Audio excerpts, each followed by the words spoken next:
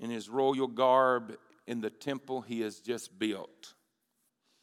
In the morning sun, he glints and glimmers like a jewel on an elevated platform. The son of King David, temple built, he stands there in dedication of the temple. He is positioned on one side of the altar in the new eastward-facing temple's inner court. He stands. Below him, the gathered elders and the elites of Israel have crowded themselves into the limited space. They are all here to witness the consummation of Solomon's crowning achievement and to observe what will turn out to be the apex of spiritual life in the Old Covenant Israel. What's about to take place in this moment, in this scene of history, will become the apex of spiritual life in that Old Covenant. The temple has been completed, and the day has arrived to bring into its new home that most holy article of furniture the temple was meticulous, constructed to contain. Everything to do with this temple was to house the Ark of the Covenant. All of it, all the splendor of it, all that Solomon had prepared, all of this day of dedication is now to receive the Ark of the Covenant as it is placed in its place there in the temple. The Ark of the Covenant, borne on the shoulders of hand-selected priests, is ascending the hill from the city of David. They're bringing it back to the temple. Building a majestic and worthy habitation for God's presence has been his father David's lifelong dream. Indeed, David, the worshipful warrior king of Israel, spent the final years of his reign amassing an immense quantity of gold and other priceless materials to finance the monumental undertaking. But execution of this elaborate structure had fallen from David to his son, not the father. As King David had waged too many wars and shed too much blood in the process. The Bible says that God says you will not be able to bring this and make it to come to pass, David, because you are a bloody man. You're a man of war. Because even though God restoration and God moved in David's life, the cost of David's decisions had cost him. War and upon war and his sons and his house, the battle, it cost him. God had moved and worked and done, but yet here, there's some things that happened and took place that he couldn't do anything about. So now it is falling upon Solomon. I've been talking to you this year concerning the passion for the presence of God. That's what David, when you begin to read David's life, his hunger, his desire, he's a man of hunger and passion and desire for the presence of God. Did he have it right in every area of his life? Absolutely not. But the Bible said he's a man after God's own heart. If you read that one way, he's a man after God's own heart. In other words, it'd be like a father saying, he's like me.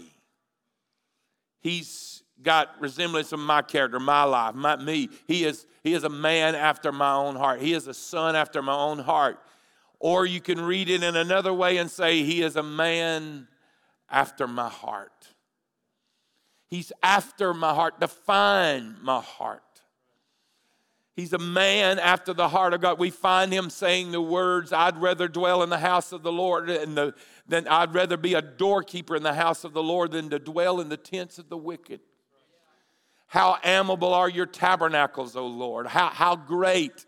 He said, as the hart panteth after the water brook, so panteth my soul after thee, O God. He has a passion for the presence of God. We find this also in Samuel. When the ark of the God, which represents the presence of God, the cloud by day hovered over it, the fire by night, that cloud, that's where the presence of God was. That's where the law was kept. That's where Aaron's budding rod was. That's where part of the shewbread was. That was representing the presence of God. And that Ark of the Covenant, as long as they stayed with the Ark of the Covenant, that little ark that was not necessarily a little, but it was little compared to a huge temple, and carried on the shoulders of the priest, was the presence of God, and it mattered. To some of them, it was just an article of furniture. But to David, it was the presence of God, because that's where God dwelt. That's what they placed behind the Holy of Holies. That's where the veil is given. It's in front, because that was where God says, my presence would dwell. As long as they followed that ark and followed God's presence, they were provided for. They were protected. Everything they needed, as long as they followed the presence of God. God taught us, we read in Joshua last week in chapter 3, he said, stay within 2,000 cubits, 1,000 yards, a half a mile. When you camp, I want you to stay about a half a mile from the Ark of the Covenant. Why? Because when it starts to go left, I want you to be able to see it in time to pack up and move left. If it moves to the right, I want you to see it in time enough to pack up and move. If it stops, I want you to be able to stop. If it starts moving, I want you to see it. I want you to stay in enough distance that you can see the direction the ark is going. If it goes right and you want to go left, you forsake what's left and go right. If you want to go right and it goes left, you forsake what's right and you go left. If it stops and you want to go forward, you stop. If you have stopped and are comfortable and happy and satisfied, but it starts to move, no matter how satisfied, comfortable you are, you pack up your things and move with the presence of God. Wherever, when that, are you with me this morning? Everything is centered around that ark. Everything is centered around. Why is that? Everything is centered around the presence of God. Everything is focused around the presence of God. They had cloud watchers by day that their sole purpose was to watch the cloud. The cloud hovered right above the Ark of the Covenant. So when you look, now watch this. This is where stuff gets so powerful. If I'm a half a mile and I can see, amen, I can be looking in all this direction, but I can still see where the ark is, and I can see the cloud above it as a person following with it. If I'm an Israelite, I can see it. My confidence is not in the man as much as in the man Moses as in the cloud that the man Moses is following. My confidence is not in the flesh. If Moses was to go left and the cloud goes right, which way am I going? I'm following the cloud. If the fire at night was to go to the left and Moses is going to the right, what am I going to do? Follow the fire. Amen. The cloud. If Moses stops and the cloud and the fire is moving, what am I going to do? If I'm stopped and the cloud and Moses keeps moving and the cloud has stopped, I can't go on with Moses, because Moses is not the object that I'm following as much as the cloud and the fire that Moses is following. It is the presence of God.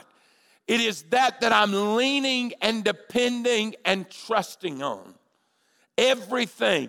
Cloud by day to shield the sun from, amen. Brother Levi brought that out at camp meeting. There's a cloud by day to keep the sun off the children of Israel. Their clothes never wore out. Their shoes never wore out while they wandered in that wilderness. And a fire by night to keep them warm and to keep the light. They were fire watchers, cloud watchers. That was their sole purpose and job. You are to watch the cloud. By day, you said, that means we could go on with our normal day life, but if the cloud watchers see that cloud start to move, all of a sudden, Brother Dalton, help me, all of a sudden, the cloud watchers start saying, the cloud's moving. Say it again, Brother Dalton. And then what happens? The rest of them begin to say, the cloud's moving. You may be doing your daily job, out feeding the cows, Brother Chuck. Amen, big. Amen. Y'all may be out there in the middle of them, the fence is down. That's what happened Wednesday. Half the fence was down. They was having to move cows, and half the fence was about to get. But all of a sudden, that cloud watcher says, the cloud's moving. And all of a sudden, the trumpets sound that lets you know that there's a meeting about to take place. Everybody gathers for that meeting. Then Moses steps up and says, everybody listen, my own words. The cloud is moving. Pack your stuff and get ready to move. So all of a sudden we fixing fences, or we're not just going to fix fences. We're just going to gather them up and get them ready to move with us because we're taking our cows with us. Can you say amen? If it's in the middle of the night, in the middle of that, let's go back to the day, and the kids are playing. Everything stops when that cloud starts to move. Our lives depend on the presence of God. I am to watch, I'm to be sober, the Bible says, in the last days. I'm to be vigilant, sober. Sober is not just sober from drink, from alcohol. Sober means I am not drunken with anything. I am balanced with my clear mind and my heart focused on one thing. I'm not influenced. We think of sober being out from under the influence of alcohol or out from under the influence of drugs, out from behind. Are you following me? But sober, when the Bible says that, it's not just talking concerning that. It's mean I'm sober from entertainment influences. I'm sober from culture influences. I'm sober from my own appetites. Hallelujah, nothing is influencing my decisions but what needs to be influencing my decisions. I have relieved myself. He says, be sober. Don't be drunk on culture, entertainment, self-appetites. Then be vigilant.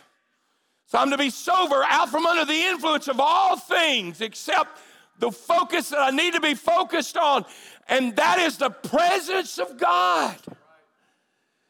Is God moving in my life? Is His presence at work in my life? Are you following me today? The fire watchers by night, 2 o'clock in the morning, we're asleep, resting, and all of a sudden, Brother Hayden, the fire watcher, at 2 o'clock in the morning catches the fire.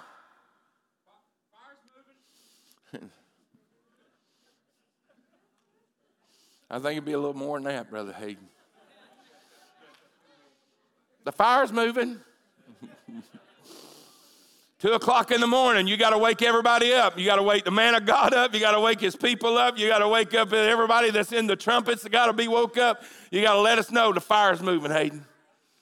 Hey, y'all, the fire's moving. Amen. That's a little bit better. The fire's moving. Is that going to interrupt things? Is that going to wake them up? Yes. And don't wait. Come on. Amen. I started to doze off. It is hard for me to doze off. I have to take something about to help me. I have to take something, try to help me, some vitamin to help me go to sleep anymore. And I'm dozing off. And all of a sudden, Kaylee says something from the kitchen in my dozed off state. I'm on the couch, And all of a sudden she says something from there. I hear her, but I don't want to wake up. And so I'm like, I wish she would hush. That doesn't satisfy her. She comes over and brings whatever it is and says, Dad. So at that point I say, shut up. She's 20, I don't talk to her like that anymore. But I don't usually talk to that way anyway. Before I know it, my half-asleep eel side says, shut up.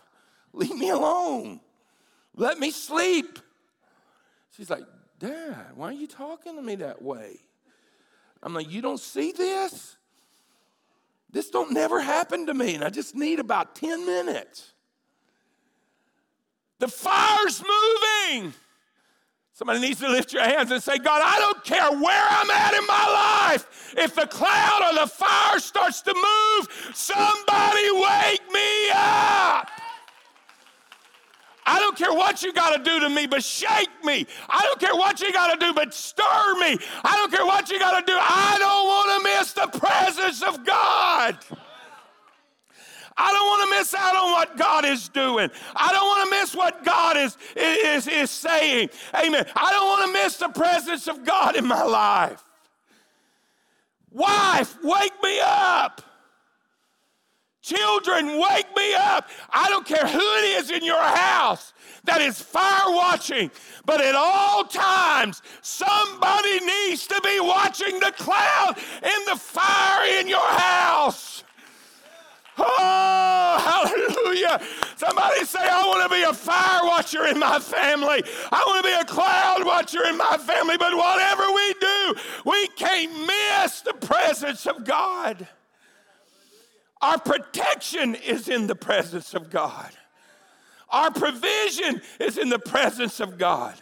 As long as they're where the presence of God is, manna is coming down from heaven. And they go out and pick it up in the morning. Amen. Are you with me? And they eat bread baked from heaven that falls on the ground.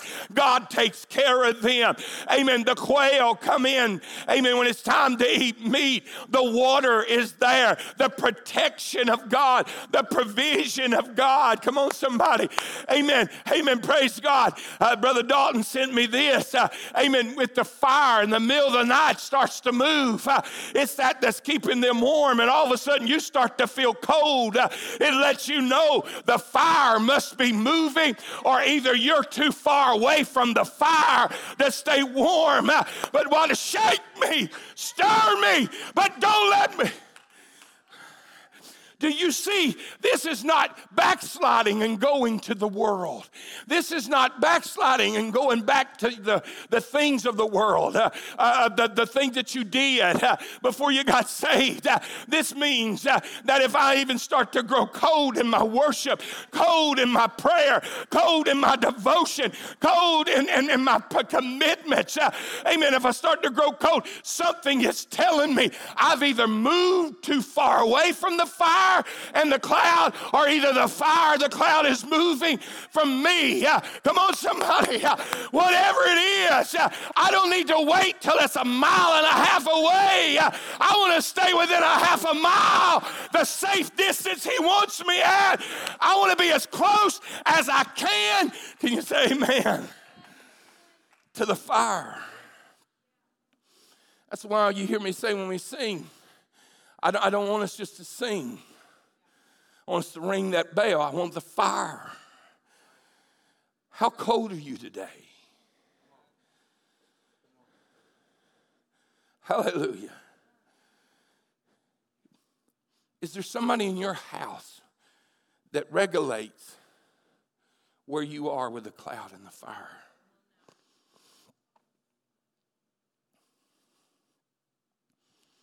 Is there somebody gauging that in your life? Let me ask you this. Is there people in your life that can tell you, and they have that kind of authority in your life, to tell you the cloud's moving? Is there people in your life that has that kind of authority in your life to say, listen, your choices are taking you away from the fire. Your choices is taking you away from the cloud. power of submission.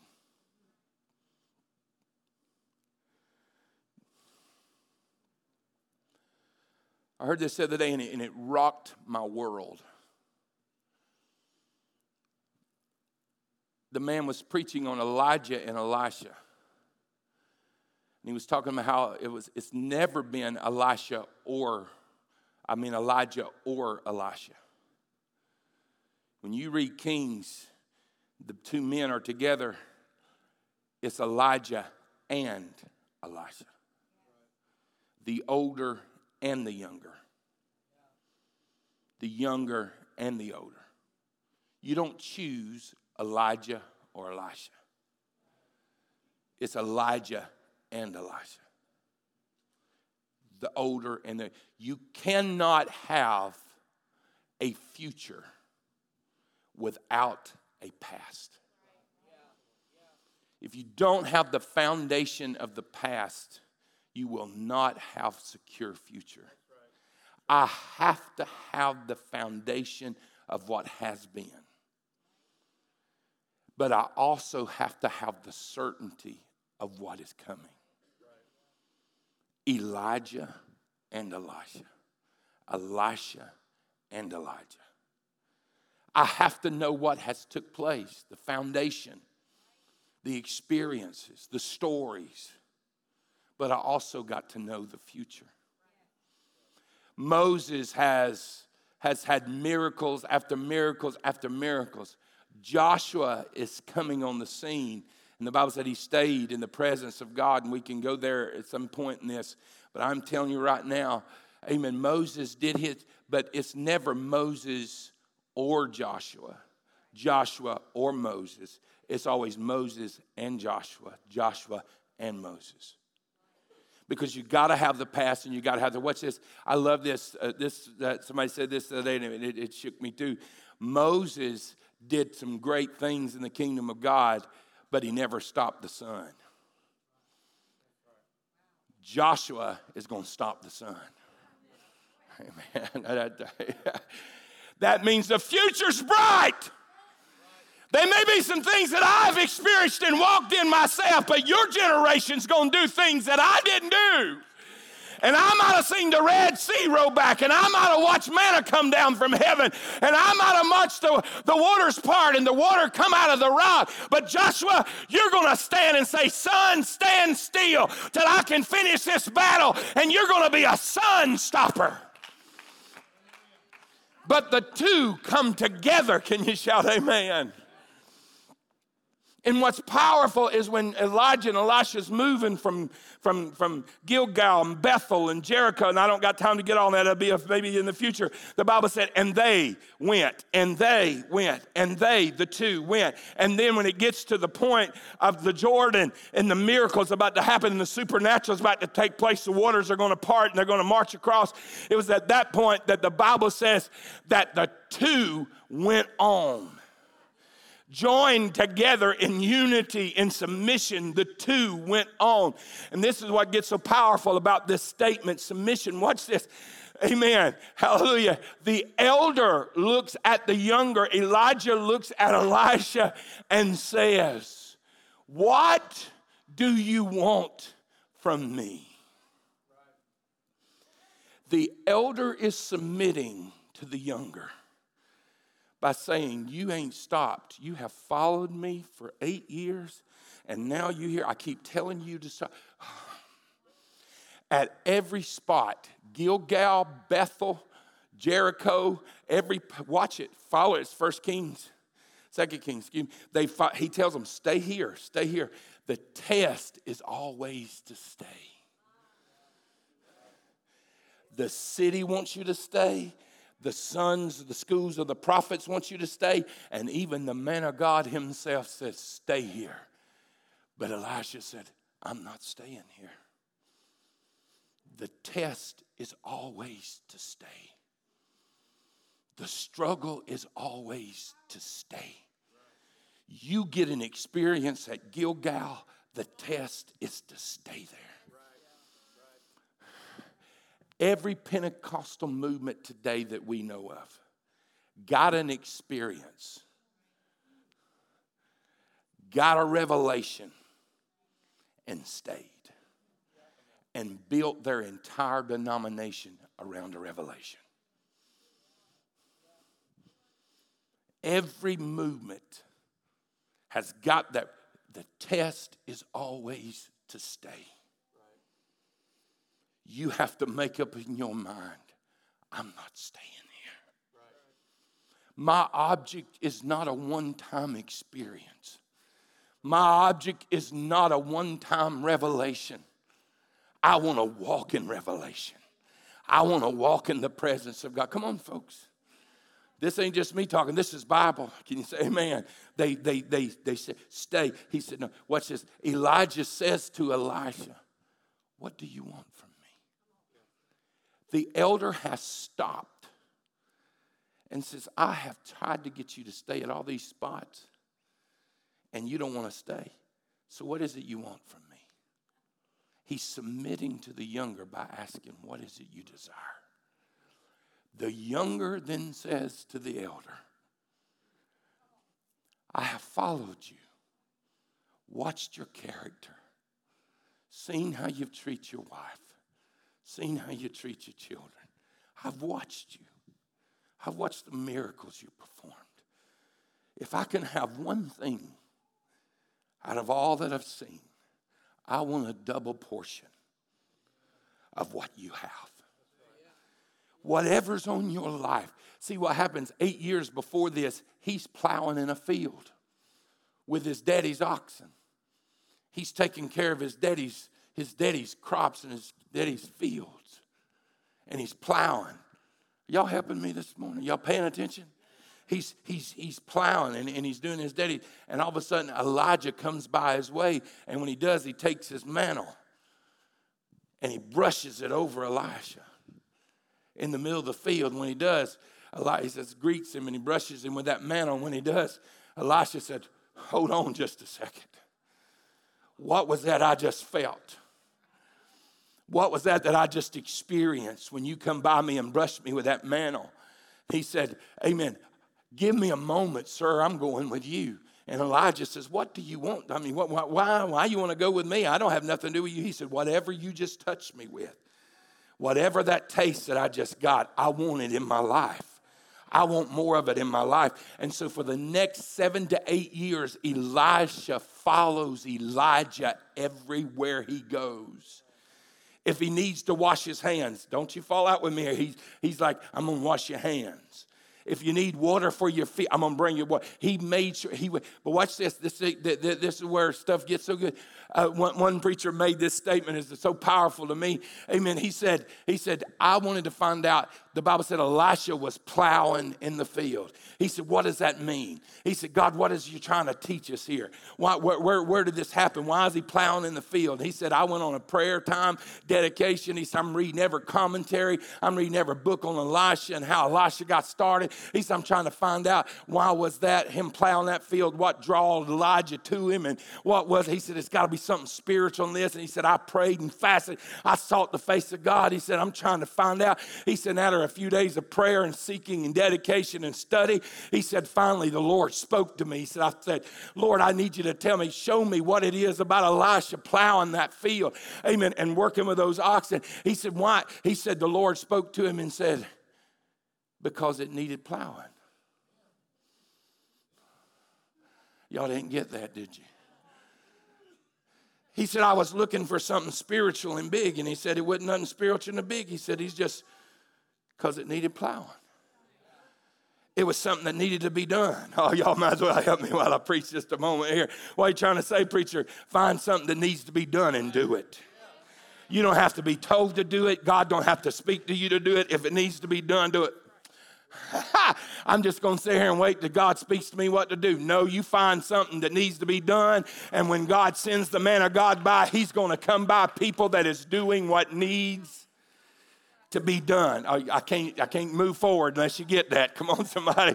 Lift your hands and say, Lord, help me to see the need. Your generation don't know what I'm talking about in a lot of ways. We're on our way to Troy. Just went and got a $25 haircut, putting $100 and something in diesel. Are you hungry, buddy? Yeah, Daddy, I'm starving. You want some chicken fingers from Brundage, Crows? Oh, yeah, Daddy. Sidetracked on the way to Troy. He looks up there. He sees 8-piece only. The chicken nuggets are over here. That's what they call them at Crows. He said, Daddy, I think I want that 8-piece. Only, I don't need them sides.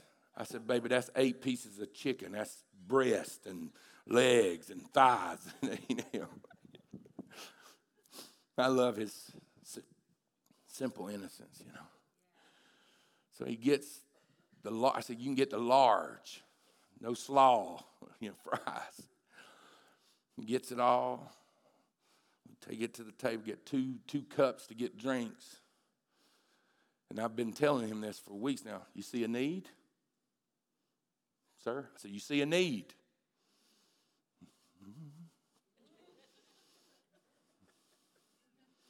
Is my hands full? Mm-hmm. Is there still stuff sitting here? Mm-hmm.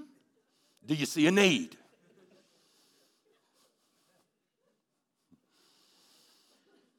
So we set our food down. There's 2 cups. He takes the cup out of the cup. Goes, gets what he wants to drink. Leaves mine sitting there. Comes back. And I said, do you see a need? I said, why don't you get me something to drink?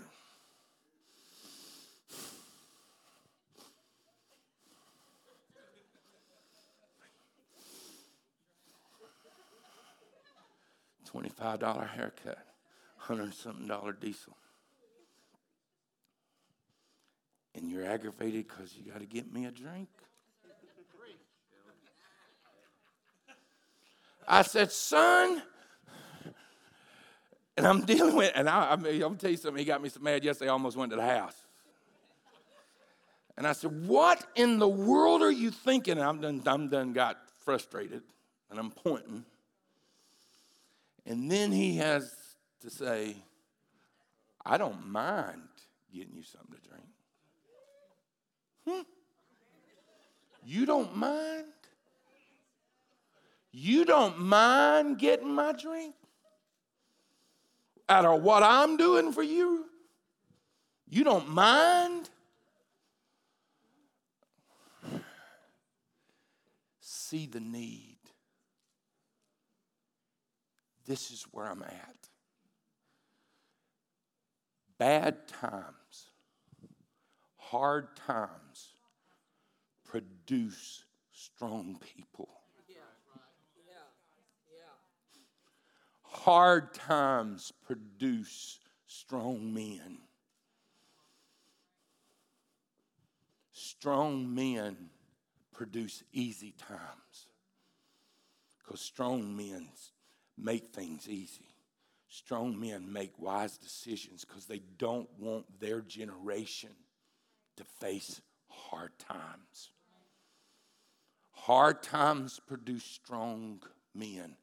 Men produce easy times. Strong men produce easy times. But easy times produce hard times. Weak men. And weak men produce hard times.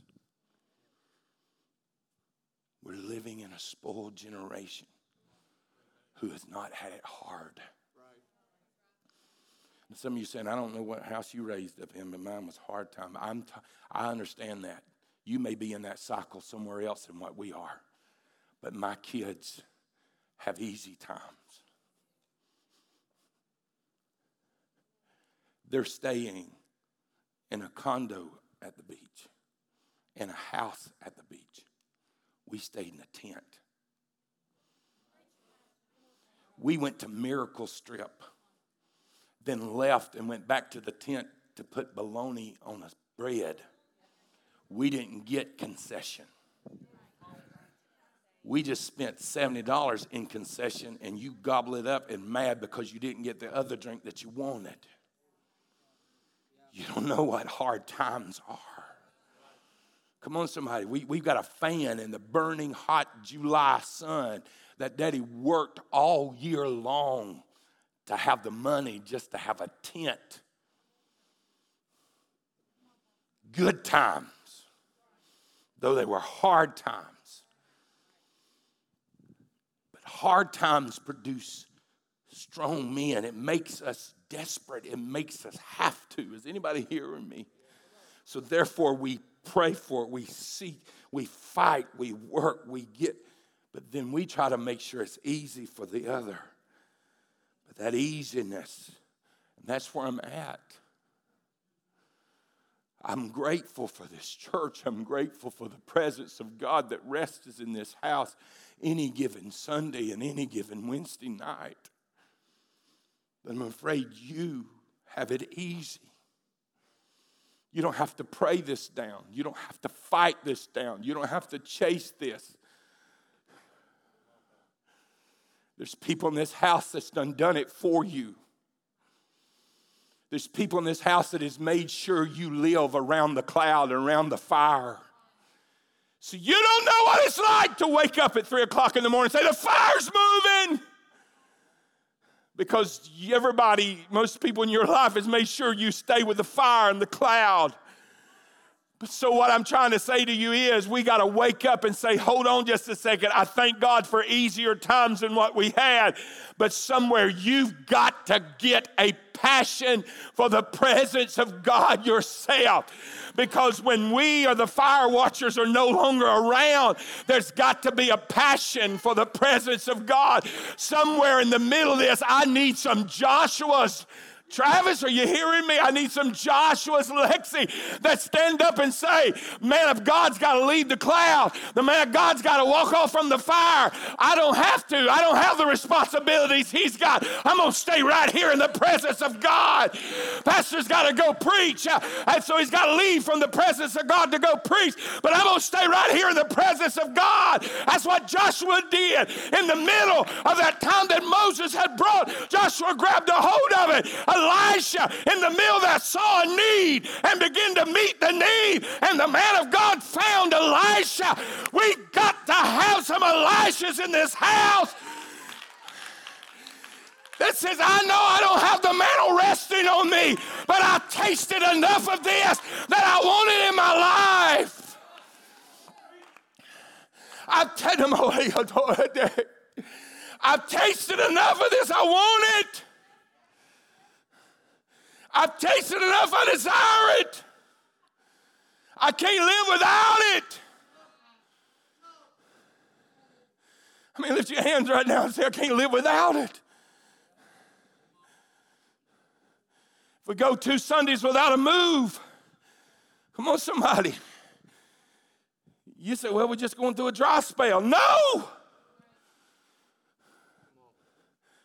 We go several Sundays without the moves of the Spirit, the gifts of the Spirit in operation, whether tongues and interpretation or healings taking place, moved. If people's not coming to the altar and responding, move. Find out where the presence of God, find out where the cloud is. Disturbed, shaken. Hallelujah. Well, what am I to do right now, Pastor? Find a need. Put your hands on a need. Somebody, come on, you younger generation especially, lift your hands and say, God, show me needs. Open my eyes to see needs. What needs to be done. Don't take God speaking to you to see a need and meeting it. You ain't got to fast 3 days. You don't have to fast 3 days. Thank you. To find the need. Or God to speak to you. Find the need and get in the middle of the need. Plow the field. Work. You don't have to have God speak to you. Seek Every day, I want to be useful. Am I boring y'all this morning? And so all of a sudden, Elijah comes and finds a man meeting the need of his fathers. And he brushes him with that mantle. And now, Elisha says, I want what you have. And for 8 years, he chased a taste. Hallelujah. I'm going to tell you that night, August the 30th, 1989, the brush of God's presence brushed me. 14 years old. Susanna's here tonight. She can tell you when all that happened. She's with me from there all the way up. She can tell you when the transformation happened in my life. Hallelujah. Praise God. She even went to church with me 1 or 2 times. Amen. And experienced what God, I tell a story about that time when the Lord's moving and you and Philip had came with me to church that night and I was sitting with y'all. And I said, Lord, let's have one of them quiet services tonight. Don't let it be too rowdy. To myself, but I ended up shouting all in the seat with them. And the Holy Ghost done fell. And when I come to myself, I thought they left, but they didn't leave. They were down praying between the seats too. But she can tell you, it transformed my life. A taste, and I chased that taste. Every chance I could get, I want to experience it again. I want to know. Praise God. Hallelujah. That's how God gets you to heaven. Are you hearing me? It's that hunger. Praise God. And he'll say, do you want more? Yes. And I'll chase more. Amen. And then he'll move a little further. And I'll say, he said, you want more? Come here. And I'll come to where he's at. Amen. He'll say, he'll move back. He says, now you want more? Then you're going to have to leave that alone, let that go and come closer. And I turn that loose and let that go and come closer. Because he don't do it all at one time. But then he says, now you want more? Come here. Anybody hearing me right now? Woo, come here, darling. Amen. Praise God. Go back here just a minute, right back there. Amen. He finds me. That's good enough. He finds me where I'm at and he loves me. Praise God, right? Amen. How many knows what I'm talking about? But then in a few days, in a few weeks, all of a sudden I feel a little separation. And I think, well, he done left me. No, he ain't. He ain't left me. He's just moved a little closer, further. And he's saying, do you want more? And I'm sitting there in that spot and I'm going, oh, I love this. I love what God's done in my life. But I don't know why. I just kind of feels distance right now. And all of a sudden I get to praying and seeking the Lord. And the Lord says, do you want more? Come here. And so here I come. Amen. And it's a rendezvous again. Praise God. And then he does it again. Amen. You want more? Amen. Yes, I want more. But the Lord says, well, you see that you're hanging on to over there? You can't hang on to that and come here. And you can't keep doing that and come here. If you want to come here, you're going to have to turn all of that loose. This is the sanctification process. And the hunger in me drives me to let go of what I can't take with me. It causes me to turn, let loose and let go of things. And I turn and loose, shake it off. And you know why? Because I want what I feel. I want him. I want his presence. So then I come here. Amen. Woo, hallelujah. And then it ain't long till he's done it again. And he says, now, if you want this deeper, you got to turn that loose. You got to let that go and turn. Come on, somebody. I want you to know he ain't never doing this. He ain't never turning his back in the process. Remember what I've been preaching to you on Sunday nights? I follow hard after you. You uphold me with the right hand of your righteousness. I am never out of your hand in this process.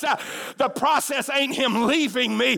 The process is him using my hunger and my desire to drive me closer and closer and closer.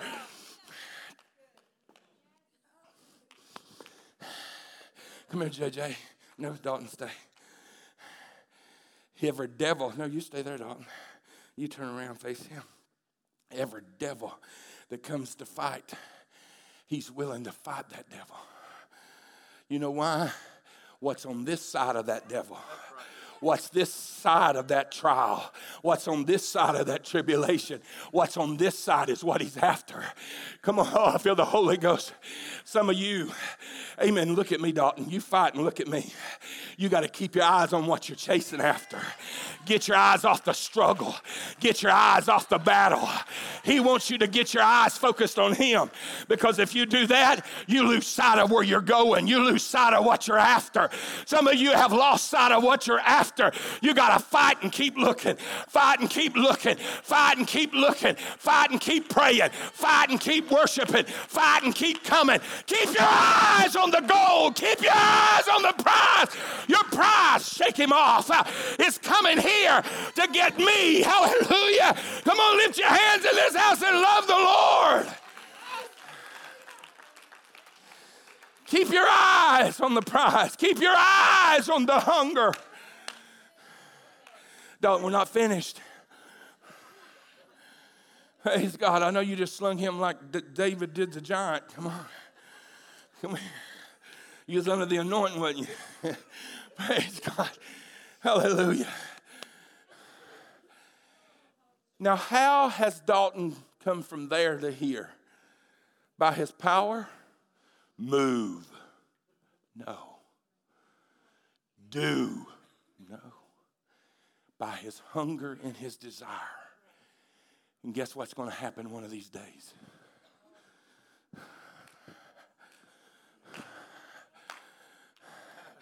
Hey, buddy. He may not even tell you. He wouldn't tell you probably. But you want more? Come here. And the next thing you know, you're going to come one last time. And all of a sudden, you're going to hear the gate clink behind you. Clink. He's going to say, turn around. You made it. Enter into the joys of your Lord. Well done, thou good and faithful servant. Hallelujah. What's drove you past it all? What's made you turn loose? Your family don't understand you, why you're changing and why you're letting go of stuff. Your family don't understand the culture in your life's changed. Your appetites have changed. Your worship has changed. Why? Because I'm going after God. I'm going after the hunger that's in my soul. Somebody lift your hands all over this house and say, God, give me a passion for the presence of God. Hallelujah. Come on, lift your hands and give him glory all over this house. There's some of you at standstills. You got some decisions to make. Come on, CJ. You're at standstills. And God's saying, if you want more, you got to let go. You want more, you got to turn that loose. You want more, you got. And your decision is, I'm going to stay where I'm at.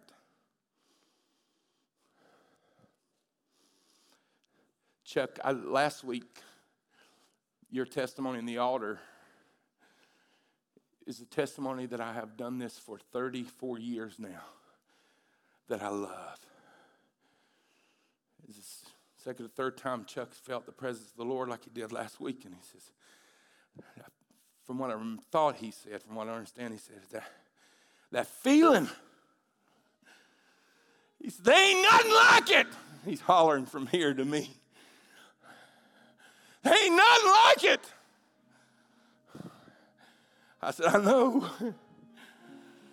Ain't a drug, alcohol. They ain't a high. They ain't an ecstasy that can scratch the surface of the presence of God when he touches human man. If I could put this in a bottle, I'd put Milwaukee out of business. Jack Daniels would bankrupt. If I could put this in a syringe and become a hope dealer, a Holy Ghost dealer, I'd shut the drug industry down in Enterprise in Coffee County and Covenant County. Wouldn't know one. But you can't put this in a pill, and you can't put this in a bottle, and you can't put this in a syringe. It only comes with surrender to the Lord. Can you say amen? I was preaching revival over in Georgia, and we had broke out, and I'm talking about a humdinger of a revival. This church had come and heard me at another church. It was a little modern. It was one of them that was just coming into the charismatic movement. And they were doing a whole lot of different things than the normal church did. And the pastor had come to hear me preach, and he loved the fire of God and the anointing of God. He said, I want that in my church. Can you come? And I was like, yes, I'd love to come. And so I went to preach for him. All these churches that I preached for couldn't believe I was preaching for them because it was a different culture than what they were used to. Well, he allowed his people to play, and one of the boys playing the guitars on the stage was one of the biggest dealers of weed that time, marijuana and drug stuff, in the high school. He's a senior. He's on the stage. Jeremy was his name. And he let him play the guitar. Some of them up there on the stage. It's back then like Nirvana and all them type groups was out, and he's one of them type guys. His hair shaggy. He's playing. Well, I get up and start preaching that night, and man, the Spirit of the Lord fell, and Jeremy gets gloriously saved. I'm talking about gloriously saved. Praise God. And he don't know how to respond. And so he just goes, ooh, Jesus. Ooh, Jesus, ooh, Jesus, ooh, Jesus. That's about all he does. Revival breaks out. I go 3.5 weeks in revival at that church. Well, guess what happens? Monday morning, the dealer that gives the drugs and sells the weed and all that little stuff is back years ago. I was in my late, I was either 19 or 20, about 20, 21, something like that. Sylvester, Georgia. I was in Sylvester, Georgia. Jeremy shows up to school on Monday morning without anything but his Bible. And Jeremy says, when they start coming, I don't have what you're looking for today, but I can show you what I found last night. And he turns that school upside down.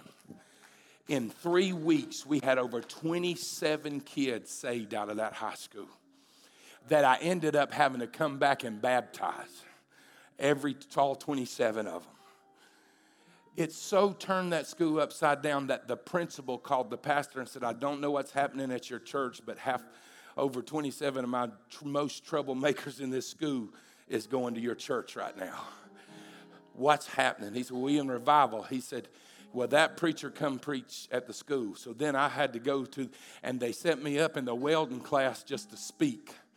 And all of them rough, tough, amen, is all there getting saved. I mean, praying. So I'm speaking to the entire welding class. I had to do it kind of secretly, conservatively, and just those that wanted to come could come. It was packed out.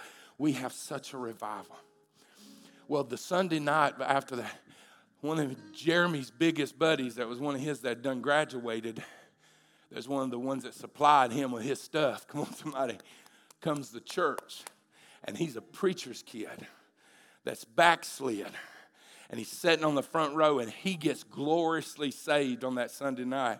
He's down, and the power of God, let me back up. They wanted a youth choir. That church had never had a youth choir, so I got them a youth choir, and we started singing. We were singing. I taught them a song, and they were singing. The power of God fell, and Jeremy gets filled with the Holy Ghost and speaking in tongues. He starts dancing and shouting. He's going, ooh, Jesus. Ooh, Jesus. He's trying to rub it off of him. He's trying to get it off of him. He don't know nothing. He's like, it's on me. I'm trying to get it off of him. He's just like, ooh, Jesus, ooh, Jesus. And about that time, his buddy runs to the altar because he come with him that night, the health supply, and he gets glory. He knows what he's doing because he's a preacher's kid, and he's down over here weeping and crying. Come on, somebody. He prays through. Amen. He gets back to the Lord, comes home to the Lord, and Jeremy's done shouted back and forth and all over the place. And about that time, this one stands up, and he said, can I testify? Come on, somebody. And I gave him the microphone. He said, praise God. He said, Come on. No, about that time, Jeremy is telling me, he done went back there and back there. He's saying, "Ooh, Jesus, ooh, Jesus." He said, "Dear God," he said, he said, "I've been over there, I've been back there, I've been there. He's everywhere. I can't get away from him." About the time this one started testifying, he said, "Jeremy," he said, "me and you've done a lot of drugs together, haven't we?" And Jeremy said, "Oh, Jesus, oh, Jesus, oh, Jesus."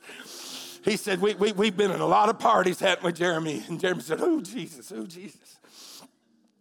He said, "But Jeremy, we've experienced a lot of things." Jeremy said, "Yes, oh, Jesus, oh, Jesus." He said, "But Jeremy, I ain't never tasted a drug or an alcohol or an experienced a high that's made me feel like I'm feeling right now." Jeremy said, "Oh, Jesus," and took off running around the church. Praise God. I'm telling you, if we could put this in a bottle, if we could put this in antidepressant, we'd go out of business. But you can't put it in a bottle and you can't put it in a syringe. It's found only in the fulfillment of the emptiness and the loneliness that comes from the fellowship of the one that created you, the one that made you, the one that loves you. Your loneliness is missing him. Not another husband, not another wife, not another party, not another high, not another, it's just him. The loneliness you feel is him. The emptiness you feel is him.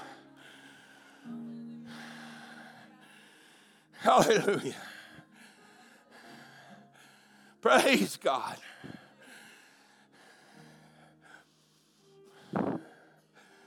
It's submission. Surrender. I'm yours, God. I'm yours, God. What do you want from me? I want a double portion of what's on your life. The younger submitting to the elder. And the elder says, "Then if you see me when I depart, you shall receive." It's a submit. Come on, I'm done right there. The Lord's moving right now. How many lift your hands all over this house? I'll hit that again later. Lift your hands all over this house and say, "You're what I'm looking for. I want a passion for your presence." Hallelujah. The cloud's moving, Pastor. The fire's moving. I want to be a fire watcher. I want to be a cloud watcher for my house. I know what's missing in our home. The cloud's missing. The fire's missing. Amen. If that's you and that's what you're desiring this morning, why don't you stand to your feet and lift your hands along with these others that's already doing so. And say, "Lord, I want you in my life." This is what I want you to pray this morning, because this is where I was going. The cloud filled the house where Solomon was. The cloud filled the house in so much that the priest could not minister. The glory filled the house in so much that the priest could not minister. And after all of that, after the cloud and all that took place, this is what messed me up. The Bible says that Solomon's dedicated, God's presence comes into the temple. But then God whispers to Solomon in the middle of the night and says, "If you want this," he said, "If my people which are called by my name," that's when that scripture is there. "If my people which are called by my name shall humble themselves, repent, turn from their wicked ways, I'll heal their land." What God was saying is, I've let you taste my presence is here. But if you're wanting this to be in your home, in your house, in your personal life, then you have to come after me yourself. How many lift your hands all over this house and say, "I appreciate what I feel today, but I want this to go home with me"?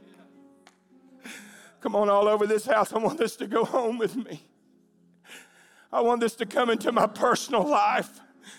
I want a passion for your presence.